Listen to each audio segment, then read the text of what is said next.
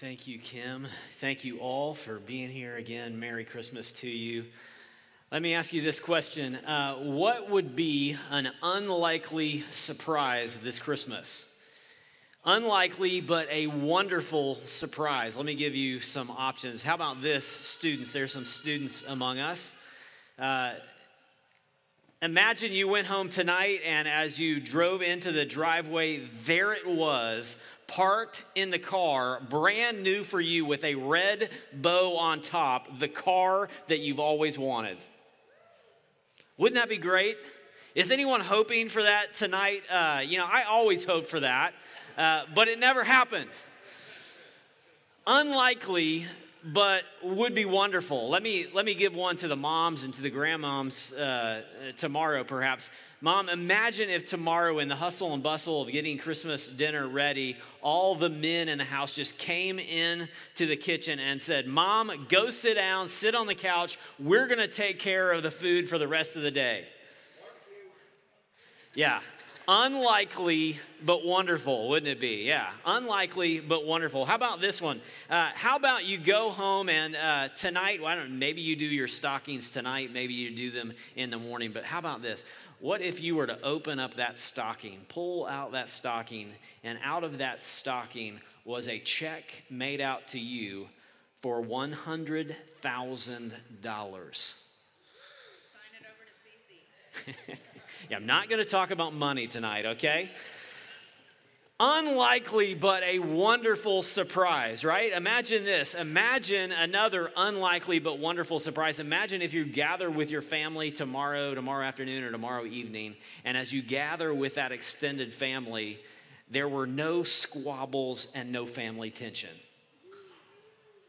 Yeah, unlikely but wonderful, right? Unlikely but wonderful.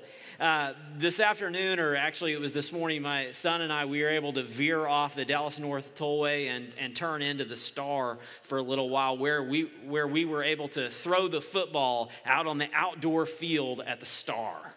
Fun stuff. And I imagine there, as I was throwing the football with my 8-year-old, maybe there's some exec or some recruiter for the Dallas Cowboys up there in the third floor, and he's looking down and he's like, that dad still has some arm on him. I mean, he looks only about 5'6" from here, but maybe he's Dak's backup. Unlikely, but how wonderful would it be? The story of Christmas, to those in Jesus' day, to those that came before Jesus in the Old Testament, is an unlikely but wonderful surprise. And this evening, I want to take us to an unlikely Christmas passage, and actually it brings up an unlikely Christmas song. So if you have a Bible on your phone or in front of you and you want to just travel with me quickly to Matthew chapter 1. This won't be long, okay, parents? Bear with me, kids, bear with me. But I want us to look at an unlikely Christmas passage. If you go home tonight and maybe you have a tradition of reading the Christmas story, I would bet that most of you do not begin at Matthew 1:1. My guess is that if you read the Christmas story, you probably turn to Luke chapter 2, or you might turn to Matthew, but you would begin at Matthew chapter 1, verse 18. But there's 17 verses here that set up the story of Christmas that are unlikely Christmas passage, but has a wonderful message for us. And rather than read these difficult names and all 16 of these verses, I decided to have it sung to you. So listen with me to the wonderful creative song here by Andrew Peterson as he sings Matthew chapter 1 to us. Follow along in your Bibles.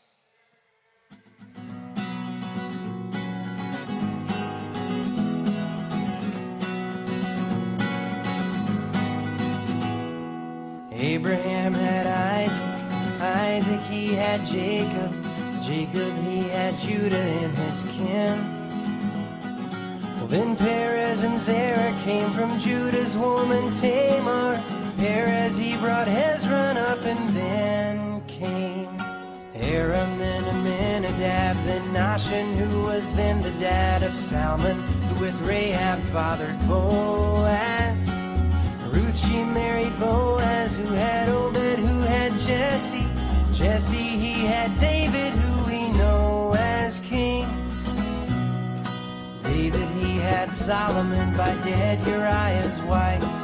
Solomon, well, you all know him. He had good old Rehoboam, followed by Abijah, who had Asa. Asa had Jehoshaphat, had Joram, had Uzziah, who had Jotham, then Ahaz, then Hezekiah. Followed by Manasseh, who had Amon, who was a man, who was father of a good boy named Josiah, who grandfathered Jehoiakim, who caused the Babylonian captivity because he was a liar. Then he had Shealtiel, who begat Zerubbabel, who had Abiud, who had Eliakim. Eliakim had Azer, who had Zadok, who had Achim. Achim was the father of Eliab. Then he had Eliezer, who had Mathan, who had Jacob. Now listen very closely, I don't want to sing this twice.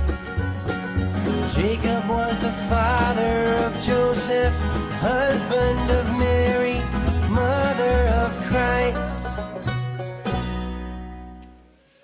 All right. You heard that before? An unlikely Christmas song. That's probably not one that you're going to hear sung. Probably maybe you will go and download that tonight and have your kids sing it next Christmas, right? Matthew chapter 1, not the way we would start a story, but Matthew begins this story of Jesus coming, not with once upon a time or a long time ago in a galaxy far, far away, but instead he begins the story with a genealogy, a family tree of Jesus. And what's unlikely about these verses are the names that we find in them. Now, there's some familiar Old Testament names to people that studied the Old Testament. The Jews in Jesus' day would know the name. Abraham would, of course, remember their hero, King David.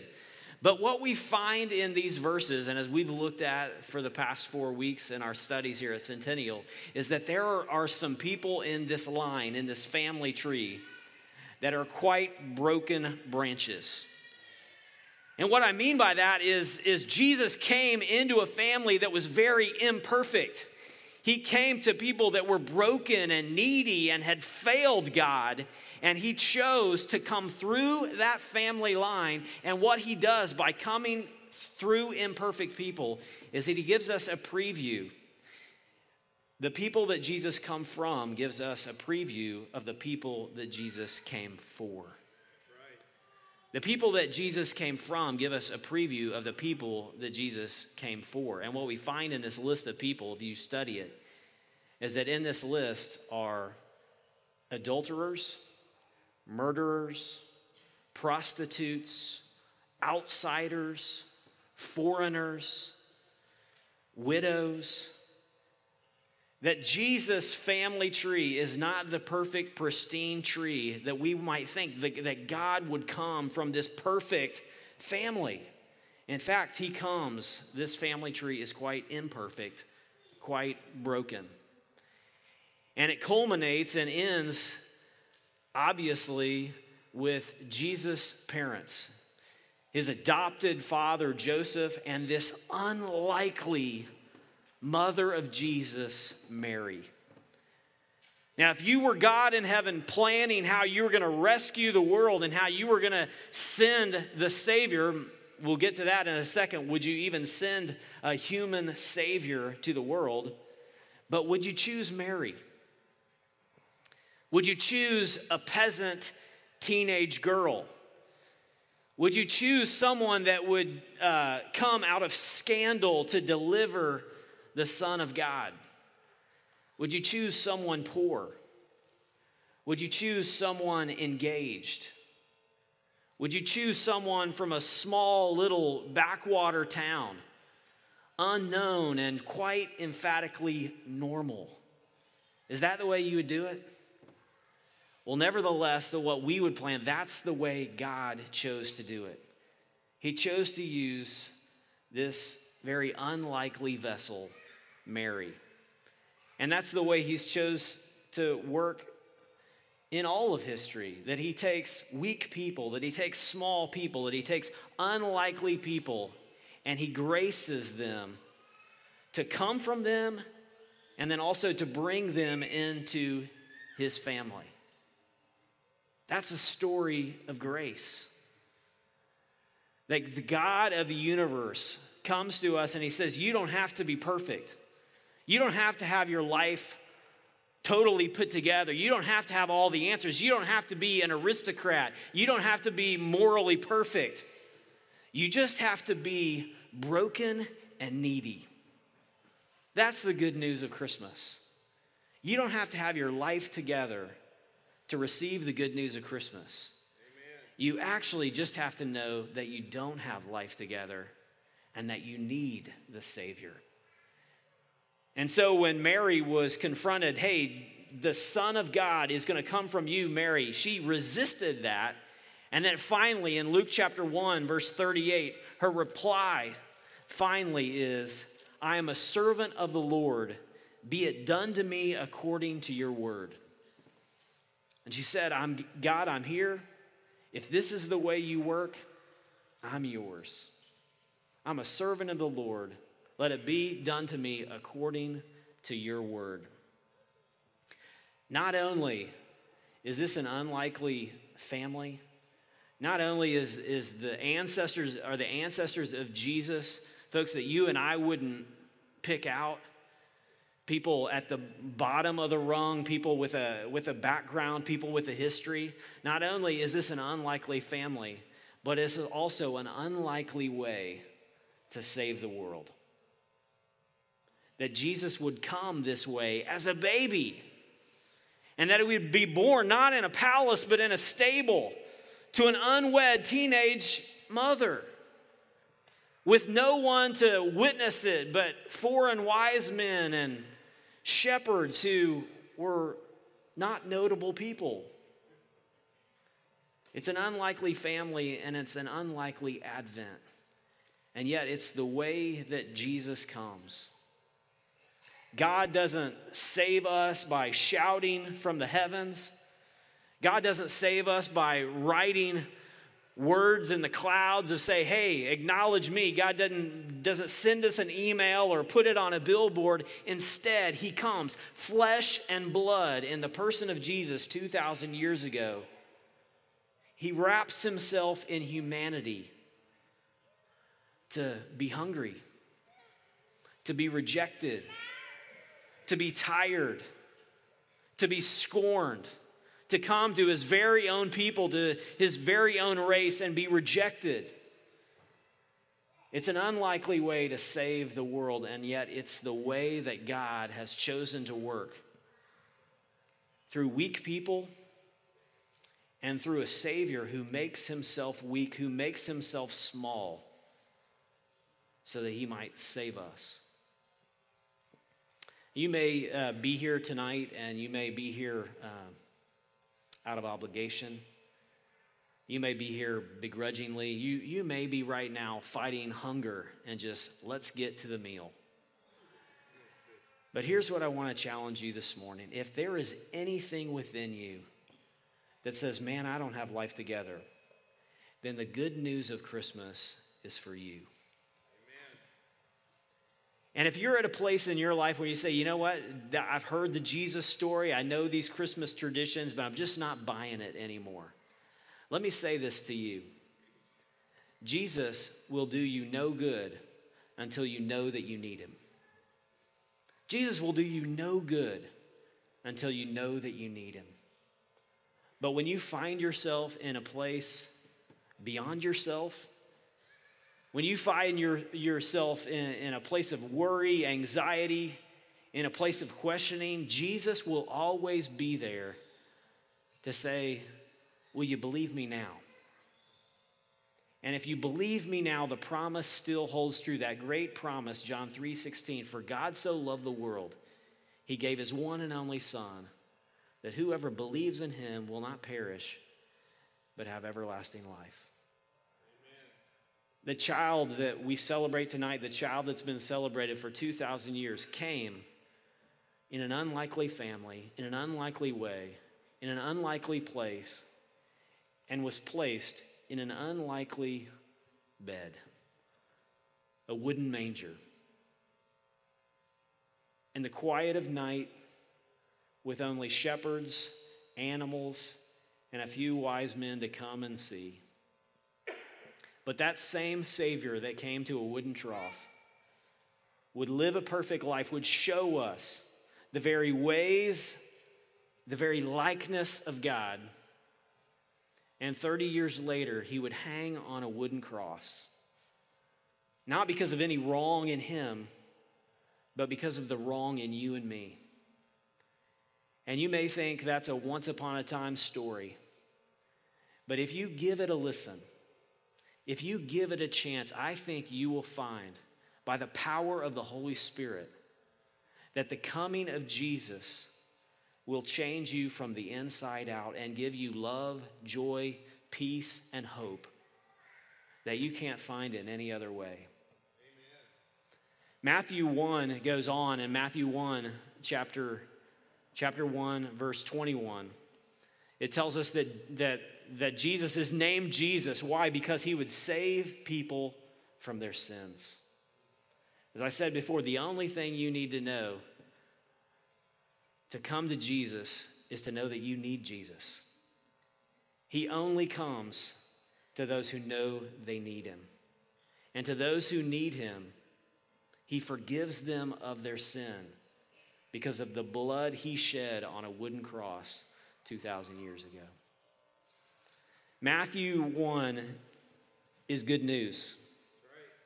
It's good news for you and me because it says that he comes to people that have a past like you and me. He comes to the best of us. He comes to the worst of us if we admit our need. Matthew 1 also shows us, and Jesus coming also shows us, that God cares and God knows. Because this God, this Jesus, took on flesh, took on humanity, he knows our frailty. He knows our weakness. He knows the pain of humanity. He knows the depravity and the brokenness of this world because he came to it his very self.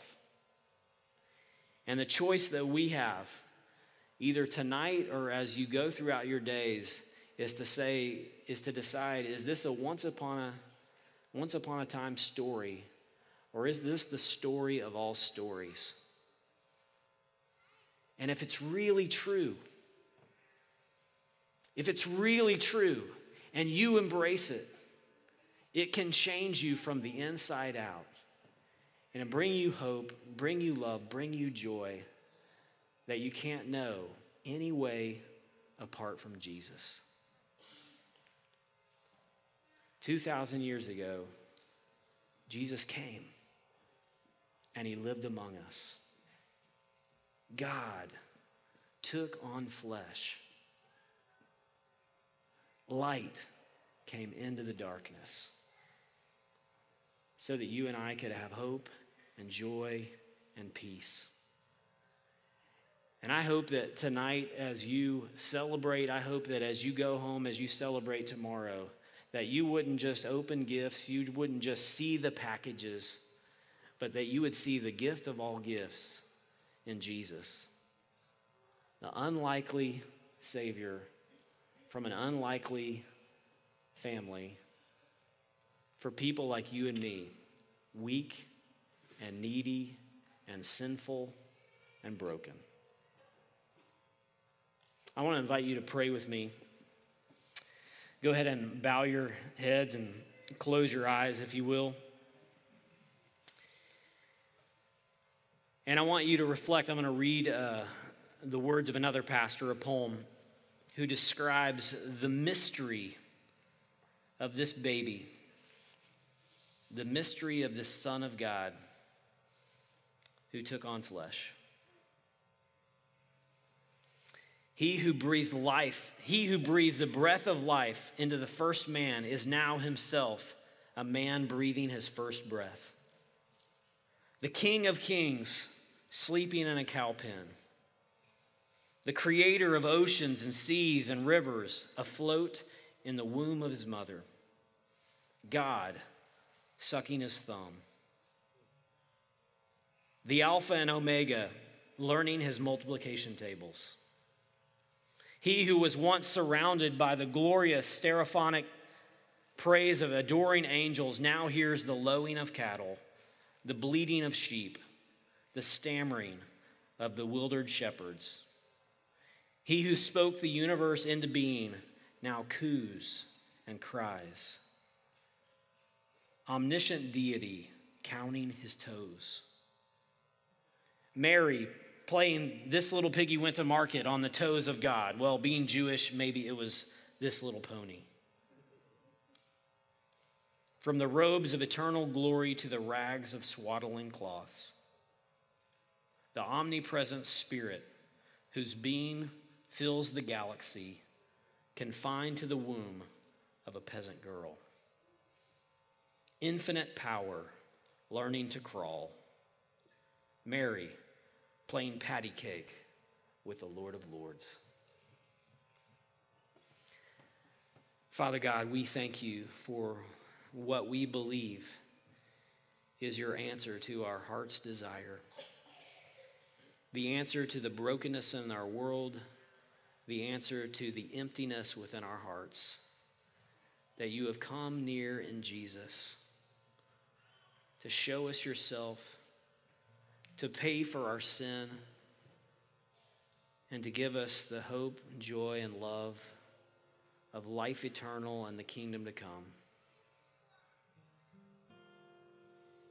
And so, Holy Spirit, we pray tonight that this story would not just be a tradition or a story in all of our hearts tonight, but that you, by your power, would make it real and transformative for every person who's gathered here to celebrate tonight, whether they came to celebrate or not.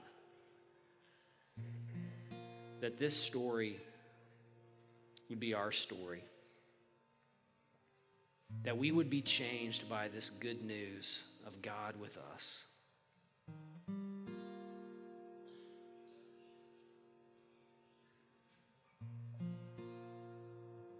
Jesus, we celebrate you. We sing happy birthday. We thank you for your taking humanity on. We thank you for suffering among us, for visiting our planet, for suffering on our behalf, for dying a brutal death in our place, and for giving us your righteousness by faith. Jesus, we love you, not as we should, but we love you and ask, Jesus, that in the days and year ahead, you would help us to love you more. And Jesus, we look forward with much anticipation, with groaning for your soon return. That if we don't meet you first, that you will come quickly to this earth and inaugurate and bring your kingdom. Full of your love, full of your hope, full of your peace. Jesus, we love you. It's in your beautiful name we pray. Amen.